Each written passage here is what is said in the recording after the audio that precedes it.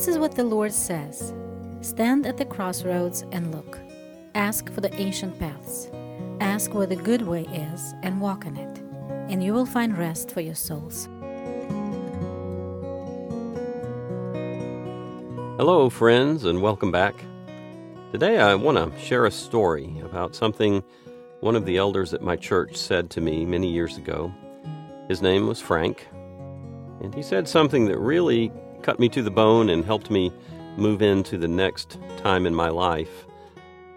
Just the words of a man, just a little sentence that really was a turning point in my life.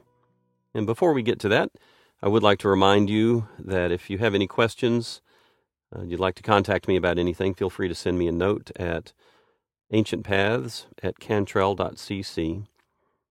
And I've mentioned this before, but it's been a while.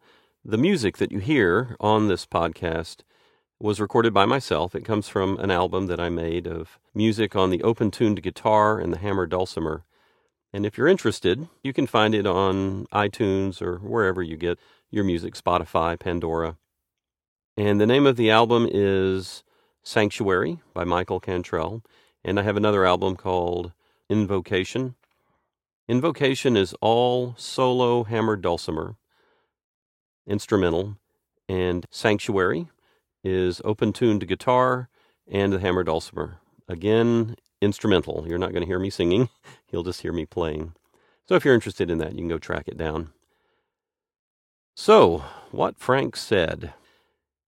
Years ago, I had a sermon series that I did called Breakthrough Insights. And these talks consisted of those moments of clarity, spiritual clarity that were in my life. Moments where the Lord grabbed my heart and led me deeper into an understanding of His kingdom, of His character, what it is to be a follower of Jesus. So the story I'm about to tell is really one of those moments of breakthrough insights. It's a moment of revelation that really helped me turn the page, and I want to share it with you. And this is a personal story, how the Lord worked in my life, and I hope it's an encouragement to you. And it comes up from time to time when I'm talking to people in various settings, sitting at a coffee shop or a restaurant or visiting someone at home. The very first thing I want to say here is that it's always good to be humbled. It's always good to be humbled. It hurts to be humbled, but it's good to be humbled. I want to say that one more time to drive it home. It is good to be humbled. God opposes the proud. Pride goes before a fall.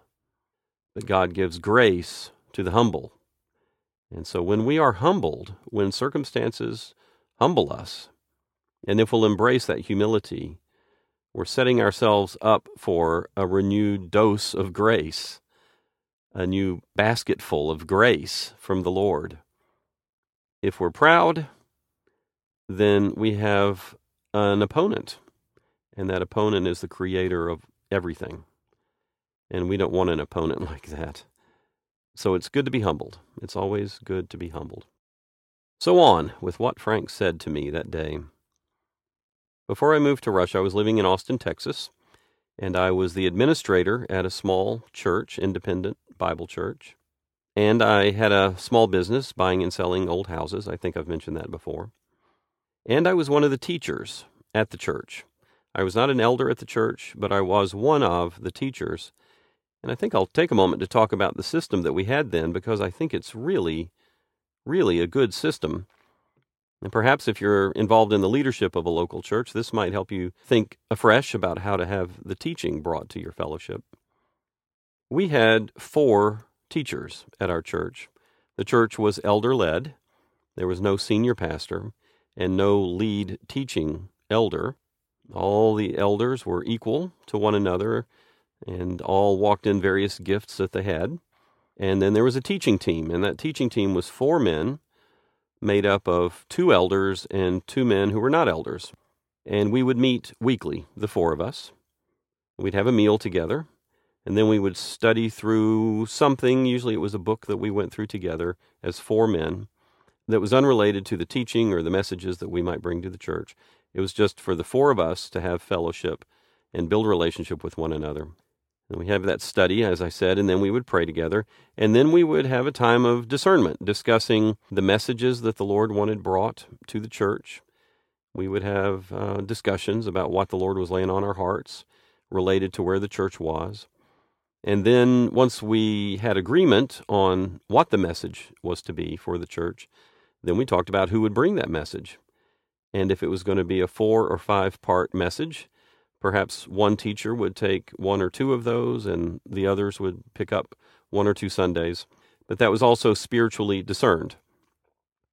One thing that I really like about that system is that the teaching of the church comes from a group of people who are unified in spirit and committed to discerning what the Lord wants to say. And each of those teachers, as gifted teachers, are good at what they do. And yet, different teachers have different styles, present things in different ways, will choose to emphasize different things. And that helped a lot because the teaching at the church had a wide variety of styles of teaching, which would appeal to different members of the congregation in different ways. Or, I think I should probably say it a different way. It doesn't really matter if it appeals to the members, but the message can be received in different ways as they listen to different styles of teaching. So it's really good. I like elder leadership in a church, and I like having multiple teachers, gifted teachers who are helping the church to hear what the Lord has for that fellowship. So I was one of those teachers. And after one of my sermons, I had just finished, and I was stepping down off the podium, and Frank came up. And I'd like to tell you a little bit about Frank. Frank at the time would have been in his 60s, I think, maybe early 70s. And he was one of the elders. Frank is a really great guy, really full of grace, very loving, very soft-spoken, but also very powerful. Just really, really good guy, and a great man to have as an elder in a fellowship. And after I spoke, I stepped down, and he came up to me and he said, in front of other people who were there, he said, "Mike, what you're saying is true, but I don't think you understand it." That really stung. That really stung. I mean, here I was, a teacher at the church, and I was in my 30s. I was so full of myself, and I was walking in my gift, and people were telling me that I was a good teacher. And then Frank says, "What you're saying is true, but I don't think you understand it." And that really hit me hard. And it was good. Like I said, it's always good to be humbled. And he saw something that I didn't see at the time. Now I do see it quite clearly. Of course, he's talking about the difference between knowing something and understanding something. Well, when he said that to me, I started really thinking about that. And I realized that he was right, that the things I was saying were true, and yet deep, deep inside myself, I did not understand them from experience. And I started praying that the Lord would start working in my life in such a way that I would become a man who would not only know things that are true and be able to say things that are true, but to know from experience that they are true and to have a deep understanding of the truth of these things. Boy, that was a turning point. That was a breakthrough in my life when I went from sort of swimming in the shallow water to wanting to be in the deep water and realizing that I needed God's help to do that because I didn't have it within myself. At that time, there were a couple of scriptures from the book of James that had really stood out to me and were challenging in this way. Let me just read those to you, and then I'll talk about them a little bit in the context of this turning point in my life. Let me do a little aside as we get into reading James, and this may be helpful to you. It was to me. Sometimes people have trouble with the book of James because it seems to bounce around a lot. Lots of different really good sayings, but sometimes they don't seem to tie together, or the text will loop around on itself a little bit later. It helps me to think of James as being the New Testament book of Proverbs, bits of wisdom that James presents without really assuming that there's a common thread from sentence to sentence, though there is a common thread throughout the entire letter. And remember, he's writing to the 12 tribes that are scattered among the nations. It's not to any particular fellowship. He's writing to Hebrew believers that are spread out, and also the people, the Gentiles that have been grafted into that tree. So when you read through the book of James, try to think of it more like the book of Proverbs. meaningful, deep, good sayings that are to be taken as they stand alone. So let's jump into James chapter 1. Right at the beginning, there's some things that James wrote that really stood out to me, and I knew that he had written these things from his personal experience. So let's look at a couple of these. He writes, starting in verse 2 of chapter 1, "Consider it pure joy, my brothers, whenever you face trials of many kinds, because you know that the testing of your faith develops perseverance.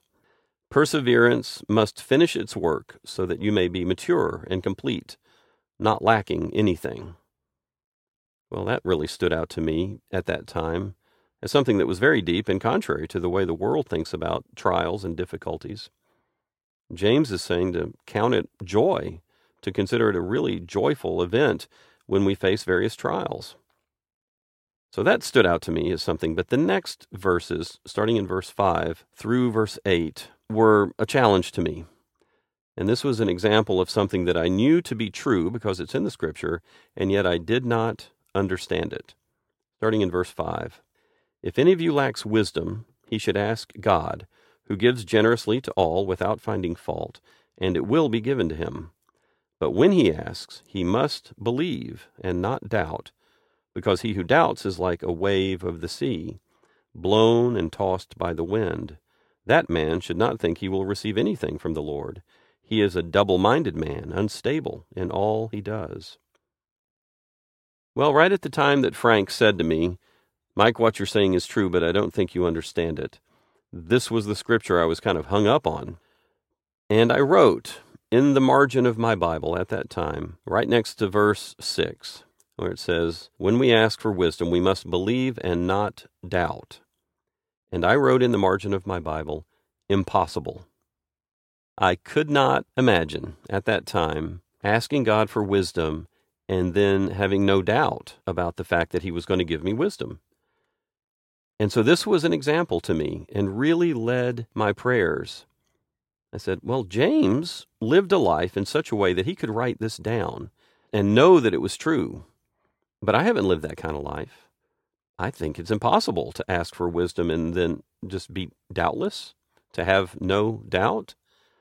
Because at the time there was always this question in my mind, what if I'm not hearing right? What if I'm unable to know what the Lord says? What if he doesn't want to answer me? Well, I was like a wave of the sea, tossed back and forth. I was unstable, but that's where I was. And this started me on the path to Russia, praying, asking God to make me a man who understands and not just knows. Frank said, what you're saying is true, but you don't understand it. And then I would read what James wrote, and I would say, I know that's true, but I just don't know it from experience, and I'm not at that place. So, Lord, please make me into a person that lives the kind of life that could write such a thing and know that it's true from my experience and that I understand it deeply because I have lived that kind of life. And I'll tell you, when you pray that kind of prayer, God will answer that prayer. If we keep on asking, keep on seeking, keep on knocking, keep on living a life of faithfulness, he will answer that prayer. In the positive, he will do that work in your heart.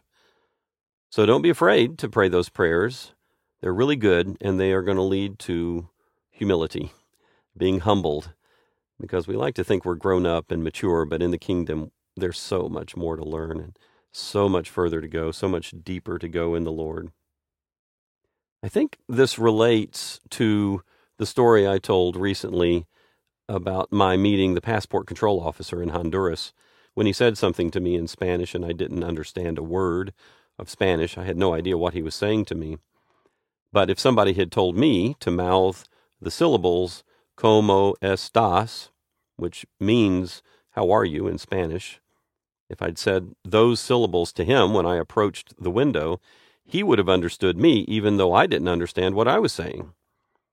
And I think I was in that place when I was in my 30s, one of the teaching team. I was saying things that were true. I was speaking God's language, and I knew they were true. I knew they meant something, but I didn't understand it deeply. That deeper understanding that comes from living that life. I think that's common for many of us, and part of a prophetic word is that we can say something that is very true, but we don't really understand it. It's received and understood by the person who hears, for whom the message is meant. And yet, the Lord wants us to abide in Him. He wants His life to flow through us. He wants us to share in His divine nature. That's what Peter says, that we can share in God's divine nature through the promises that He's made. He has given us great and precious promises. And the Lord wants us to enter into that abundant life. So here I was, a teacher in the church in Austin, in my 30s. I was saying true things that impacted the people who heard. And as I said, people were telling me that I was a good teacher. But I myself did not understand the language that God was speaking through me. I knew what I was saying was true because it was the Word of God, but I didn't understand it from my experience. It was not deep within and flowing out of me. It was like a jacket that I put on, this teaching, or like a costume. And I really wanted to be different. I wanted it to come from deep inside me. And that's when I prayed, Lord, let me live that life, just like James lived a life. Well, I want to loop back to what James said there.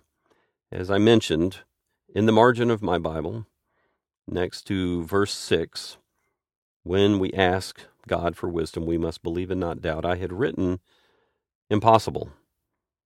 Several years later, after I'd moved to Russia and had quite a bit of experience in Russia, and God had been expanding my ability to bear up under what I thought were impossible situations, I was again in James chapter 1, and I read this section again. If any of you lacks wisdom, he should ask God, who gives generously to all, without finding fault, and it will be given to him.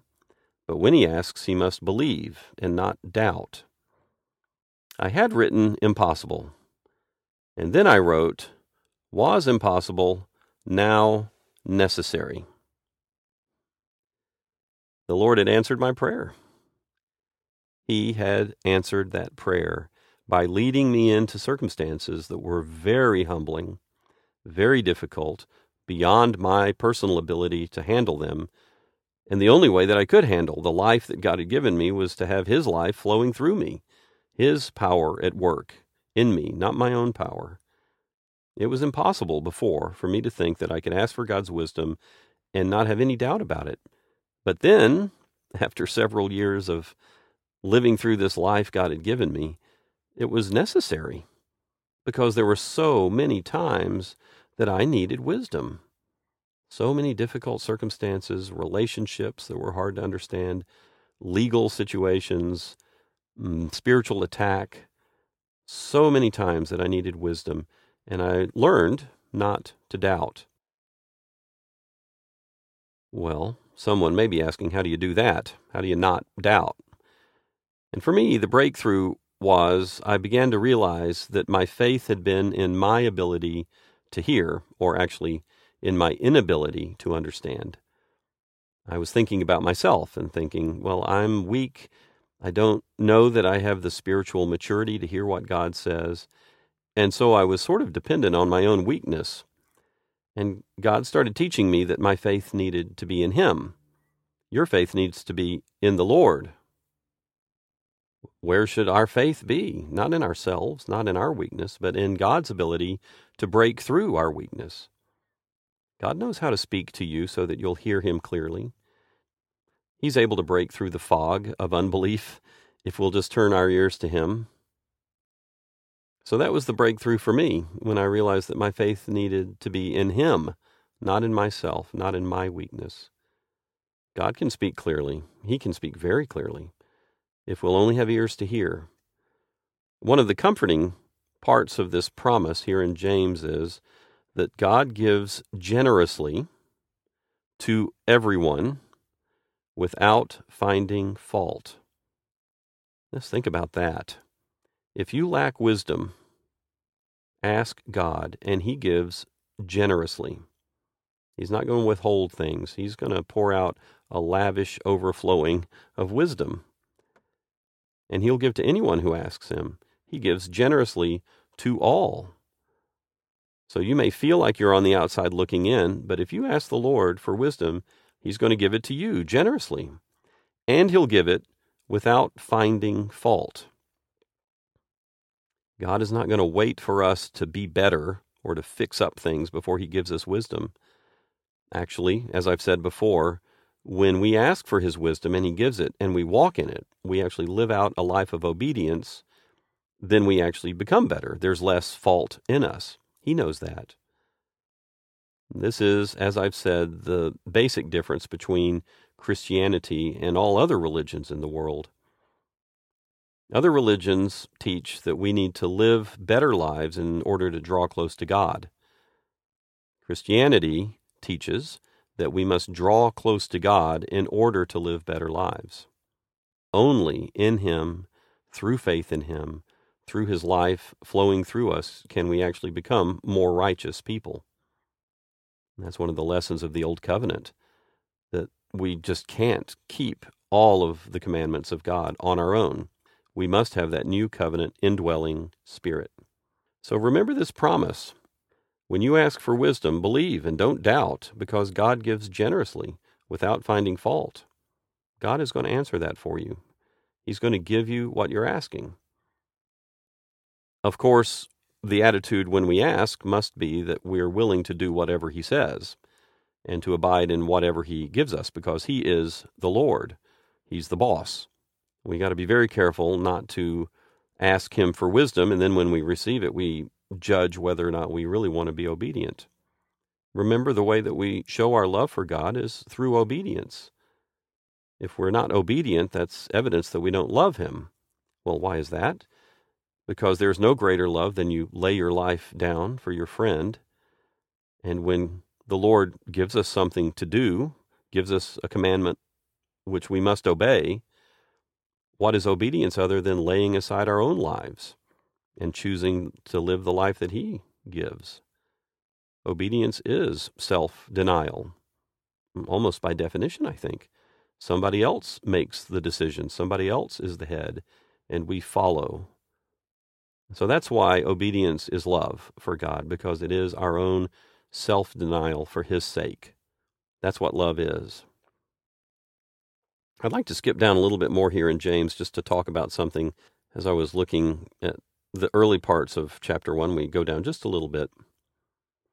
Start in verse 12. Blessed is the man who perseveres under trial, because when he has stood the test, he will receive the crown of life that God has promised to those who love Him. One thing I'll underscore here is that perseverance shows up in verse 4 and also in verse 12. Perseverance is a theme for James, and it should be a theme for us. Human beings want hard times to have an ending, quick ending, so that we can get back to our happy, comfortable life. And yet the walk of a disciple is one of perseverance. The word for faith in the Hebrew and the Greek is the same as the word for faithfulness. It's the same word. So in those languages, the languages of the Scripture, to be a faithful person is to be a person who has faith. In God's kingdom, faith is not a momentary thing. It's not a point in time. Though there is a point when we cross over from death to life, but faith and faithfulness are the same to God, and we need to persevere under trial. Well, that leads me then on to verse 13. When being tempted, no one should say, God is tempting me. For God cannot be tempted by evil, nor does He tempt anyone. I'll just stop there for a second. In the kingdom of God, there's a difference between being tested and being tempted. And here we see it perfectly. Blessed is the man who perseveres under trial, because when he has stood the test, he will receive the crown of life. Now, isn't that something? To James, and also to the writer of Hebrews, and to other New Testament writers, the hardships that we face are actually to be understood as loving discipline or a test that God allows us to have so that we can persevere, build up our spiritual muscle, and receive the gifts that God has for us. In this case, James says we'll receive a crown of life. The writer of Hebrews says that there is a harvest of righteousness and peace if we'll be trained by these tests. But we should not say that God is tempting us, because God is not a tempter. So, what is the difference between a tester and a tempter? The devil is a tempter. God is a tester. Well, a person who gives a test, the teacher, wants the student to succeed. The teacher wants the student to pass that test. That's the whole reason that there is a test, to put into practice the things that have been taught, the lessons that have been taught. God is a teacher. He's a rabbi. He's a good shepherd. He's a leader. The Lord is a good teacher, and He will allow these tests into our lives so that we will persevere through them and pass that test. But God is not a tempter. A tempter wants the person to fail. And that's the difference. God wants people to pass the test. He's on our side. Not only is He rooting for us from a distance, He actually gives us His Spirit and His power, His grace, to pass the test, if we will abide in Him, if we will put our faith in Him and not in our own strength. The world, the devil, our sinful nature, those things will tempt us. So when we are tempted, no one should say that God is tempting us, because God doesn't do that. But God is a tester. He will allow us to be in situations where our faith will be tested. And as we persevere through those times, then there's a good result afterwards. We receive the crown of life, or a harvest of righteousness and peace. I know there are people listening right now who are under a tremendous test. Times are hard for you, and you don't really see the way through. You may be confused. Why is God allowing this to happen to me? I thought I'd never go through something like this. Or you may be thinking that it's impossible for you to bear up under this. Let me give you a couple of words that I hope will encourage you. Whatever is going on in your life, God has allowed in your life. Nothing is out from under His control. So if God is allowing this in your life, it means that He trusts you with it. He knows that you can go through this with Him, and that these hardships you face are a wonderful opportunity to really die to yourself and let go, but not in hopelessness. To die to yourself and live for Christ. To surrender more and more and more, and to learn what it is just to breathe out and relax when you're under tremendous pressure.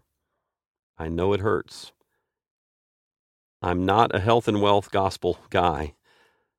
I don't believe that we should just give empty encouragement to people who are really suffering. Death to self always hurts. Letting go of our expectations for our life, letting go of our comfort, those things hurt. They really do hurt. And yet, I remind you that the best is always ahead for followers of Jesus. The best is always ahead as we walk with the Lord. Many of His disciples over the centuries have suffered terrible things. And yet, in the middle of it, God has given special grace. James says, "Blessed are you when you persevere under this hardship, because when you get through it, there's a reward up there. It's really good." And remember, Jesus said, now that you know these things, you're going to be blessed if you do them. So I encourage you, embrace the truth that God is revealing to your heart right now. Surrender your life and let Him do whatever He's going to do in your heart through these hardships. And if you're really, really suffering, it's something that God is allowing in your life, because He is molding you to be more like Jesus, to be conformed to His character. There's another promise in the book of Hebrews that says, we won't ever be tempted beyond what we can bear. God will always provide a way out. And some people have taken that to sound like we can always find a way out on our own. And there are times in life when we get into situations where there seems to be no way out. But I want to encourage you, if you're in a situation where your faith is being tested and you feel tempted to walk away from God, the Lord is going to give you a way out. There is a way through these things spiritually to break through these temptations so that you don't give in to them. We need to remember that Jesus is the only human who knows the full power of temptation and sin, because he never lost the battle. He always won. He always overcame the temptation and the sin. He alone knows how powerful this is, what a strong force temptation is, and he will give us the grace to be victorious over temptation. But it's not in ourselves. It is not of ourselves. It is of him. And if you're in a situation where you're really fighting a tough battle, I encourage you, just let go of your life. Let go. Stop trying to fight it if you're in your own strength, and ask him to show you what it is, that your weakness would be an opportunity for his strength to be seen. That's that lesson that Paul learned. I mentioned it last time. He prayed that God would take away this messenger of Satan, a thorn in his flesh. And the Lord answered his prayer, but didn't do what he asked. The Lord said, well, I'm not going to take that away from you because it's something that keeps you humble, because you're learning so many beautiful things. My strength is made perfect in your weakness. And that leads me all the way back to what I started with. It's always good to be humbled. Paul said that he had these physical problems because God had given him such wonderful revelation. The Lord also knew that Paul needed to stay humble. Well, we're no different than the people we read about in the Scriptures. We're human, just as they were. God works in our lives the way that he has worked in the lives of his people for 2,000 years now under the new covenant. The path to overcoming, the path to victory, is one of self-denial, self-abandonment, an embracing of suffering. Remember, we're told to take up our cross daily, and the cross was not a place of death as much as it was a place of dying. It took a long time to die on a cross, and when we take up our cross daily, it's not a quick death very often. It's a place of continual suffering and dying. But that's what Jesus said. We have to deny ourselves, take up our cross, and follow him. We have to live in obedience. It's always good to be humbled. It's a sign of God's love for us that he allows us to be humbled. So as his followers, let's embrace that. Let's expect it. Let's pray that that humility will become familiar territory, so that as we grow in the Lord, there's less fighting against pride and a more quick willingness to accept difficult circumstances so that we can persevere through them. Don't give up hope. Hang in there. Abide in the Lord. Be yourself fully before him. Go to God as you are now. Approach his throne of grace with boldness, and he will give you the wisdom that you ask. He will give you the life that you seek, and there is a good harvest awaiting those who persevere under trial, a harvest of righteousness and peace for those of us who are willingly trained by hardships.